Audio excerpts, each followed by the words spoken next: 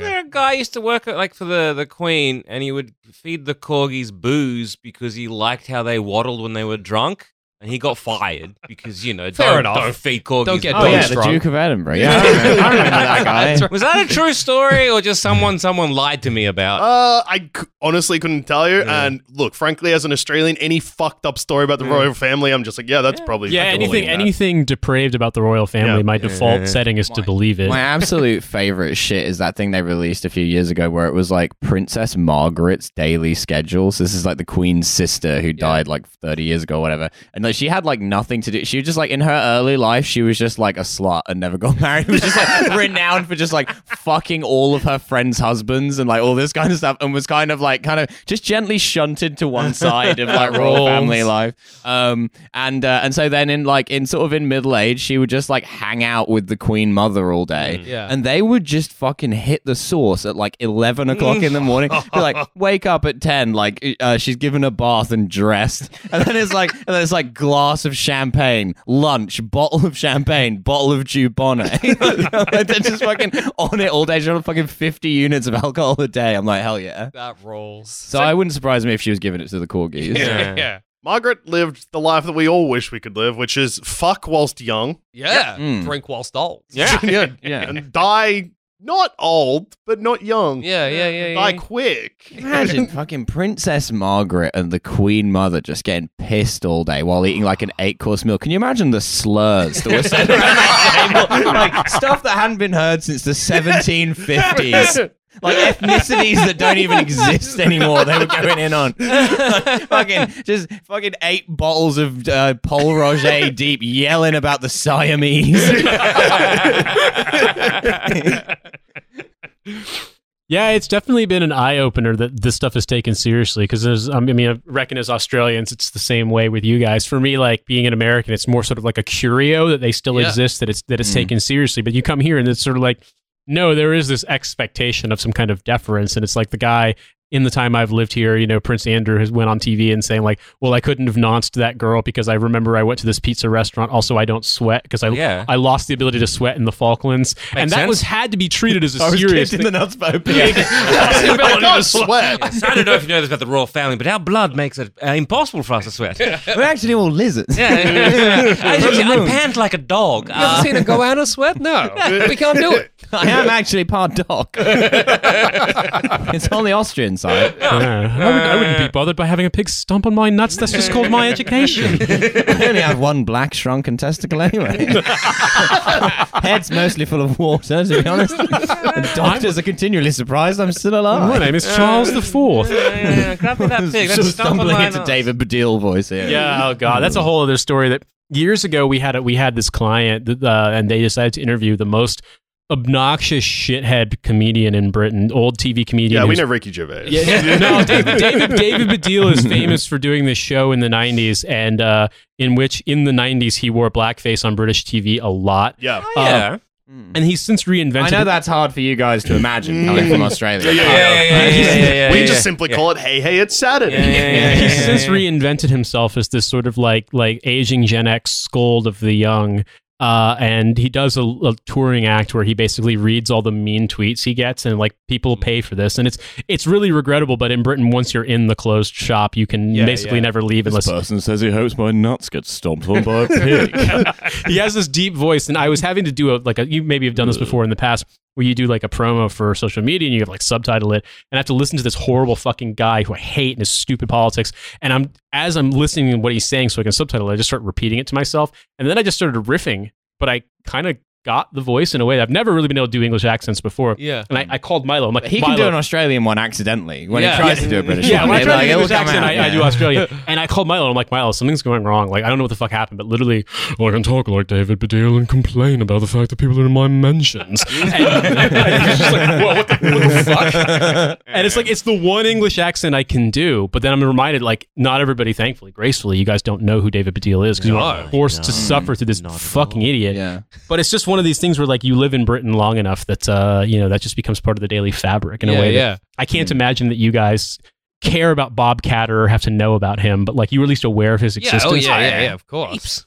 I love being aware of Bob Catter. Yeah, We all that's love the being best aware position to of be him. in, to be honest. There's a Twitter account that just tweets like Bob Catter photos. No Just- context, yeah, Bob Catter. And it yeah, only yeah. gets like 3 faves, and one of those is always me. There's so many times I'll just see like a random photo of Bob Catter and be like, okay, there's no context here, but I can't even imagine the context. It'd be like a photo of him holding like, just for example, this probably isn't a real one, but I can very much imagine it being like, he'll be holding a knife and pointing a gun at the knife and wearing like a huge hat and smiling. And in the back, you'll be like, what? What's he against and Yeah. what's he for? I don't know. There's definitely a photo of him like looking at the camera and just holding a huge knife. Yeah. And it's easy I'm to handy replace the knife, knife. but I'll tell you what, I'm pro-gun.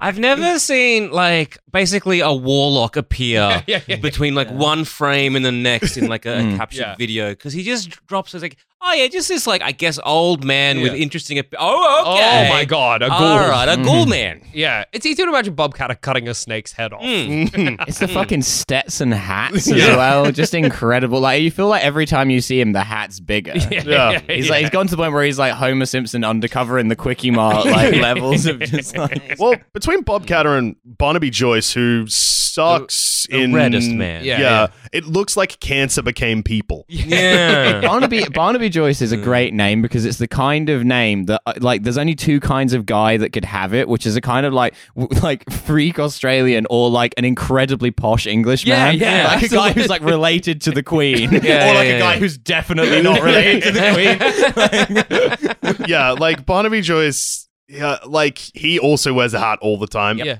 He lost his job because he got a staffer pregnant. He got a staffer pregnant. It's fine. Everyone does it in Canberra. It's okay. That's what happens in Canberra. It's just a thing. Someone needs to that- buy that man a pig. Yeah. We can solve that problem. He only really lost it because that was the one that people found out Yeah, about. exactly, You know, exactly, it's fine. exactly. Did he also? Was it him that brought a giant piece of coal into Parliament? No, I believe that was our current That was Prime Minister. Scott I was Morrison. going to say Scott Morrison, wasn't Was it? it Barnaby Joyce that bought himself a trophy that... No, that was also Scott Morrison. We bought a trophy for himself that said, I stopped the boats. And just put that on his desk. Yeah. Fucking God. Jesus Christ. I Was forgot that about him that. or was that Abbott? No, it was... Abbott was the one who Ate the onion. like Yeah, it was an yeah, apple. yeah. So it's really easy to see when Our we're country's abroad. a service. If someone was like, I think we should sink Australia, I'd be like, yeah, I get it. Yeah. But it was Scott Morrison who said he would fight Vladimir Putin. Yes, yeah, you should. Which I fight did him. also Yeah, respect. Yeah, yeah. that was good. Wait, what? Yeah. Yeah. I missed this. Yeah, it was a couple of months ago. He said it like in a way, he was like, yeah, I wouldn't have dealt with it like that. And then he didn't explicitly say, I'm going to hit Vladimir, like Putin. Wow. Fuck Putin. Yeah. Yeah. But he was like, he sort of implied like, oh, I'd sort it out. Yeah. And then, Scott Morrison. Yeah. That doughy fuck. yeah. Tony Abbott, Okay. I'd be like, this could go either way. Yeah. He's totally he's cut. Tony Abbott's perfectly designed for throwing you out of a bar. Yeah. Bob Catter being like, well, Mr. Putin, do you want the gun or the knife? Or this watermelon I'm also holding? Don't ask me why. Yeah, I mean, I think one of the things that I have to is that we have been fascinated by Australia and Australian politics, and like, I'm not saying this in like a mocking way. It's just, you know, obviously, if you were like unaffiliated with America, you would happen upon some insane shit. But America's stuff is always a little more sinister. Yeah. Which is not to say that Australian politics isn't like cruel and venal and just like really, you know, punching that down as hard as one can, but it can be funny in a just bizarre way. Whereas in America, It's like a lot like Britain in that way. I think it's the same thing where like so much of stuff in Britain is just so stupid and low stakes. Yeah. And like the stuff they get in trouble for is just so dumb. Where in America it would be like he stole $500 million. In Britain it's like he got a free membership to like a shitty club. Yeah. one of our prime ministers got the ass to do with a ute. I still don't really remember Utegate, but I remember the headline Utegate. Tailgate. It always gets to the bottom of a ute. Yeah. It's Somewhere. always- It's that's where it utes comes all the way down. down. Yeah, and that was the downfall of Turnbull. It was Utegate for some Yeah, I reason. don't remember what and happened I there don't know either. what it was, but it was around a ute. Well, one thing that happened with Malcolm Turnbull is at one point our prime minister, and he was like, we have had recently some prime ministers that look like it could easily be in a circus. But Malcolm Turnbull, he at least tried to change that by being like, a relatively serious looking man. Yeah. But then there was footage of Trump hanging up on him. Like he called Trump and Trump just hung up the phone. Very low energy. Don't like his accent at all. Bring the Bob Catter guy back. Like him more. Can't get Mexican guy phone me up. Can't understand what he's saying. Pathetic. I told him we're building the wall whether you like it or not.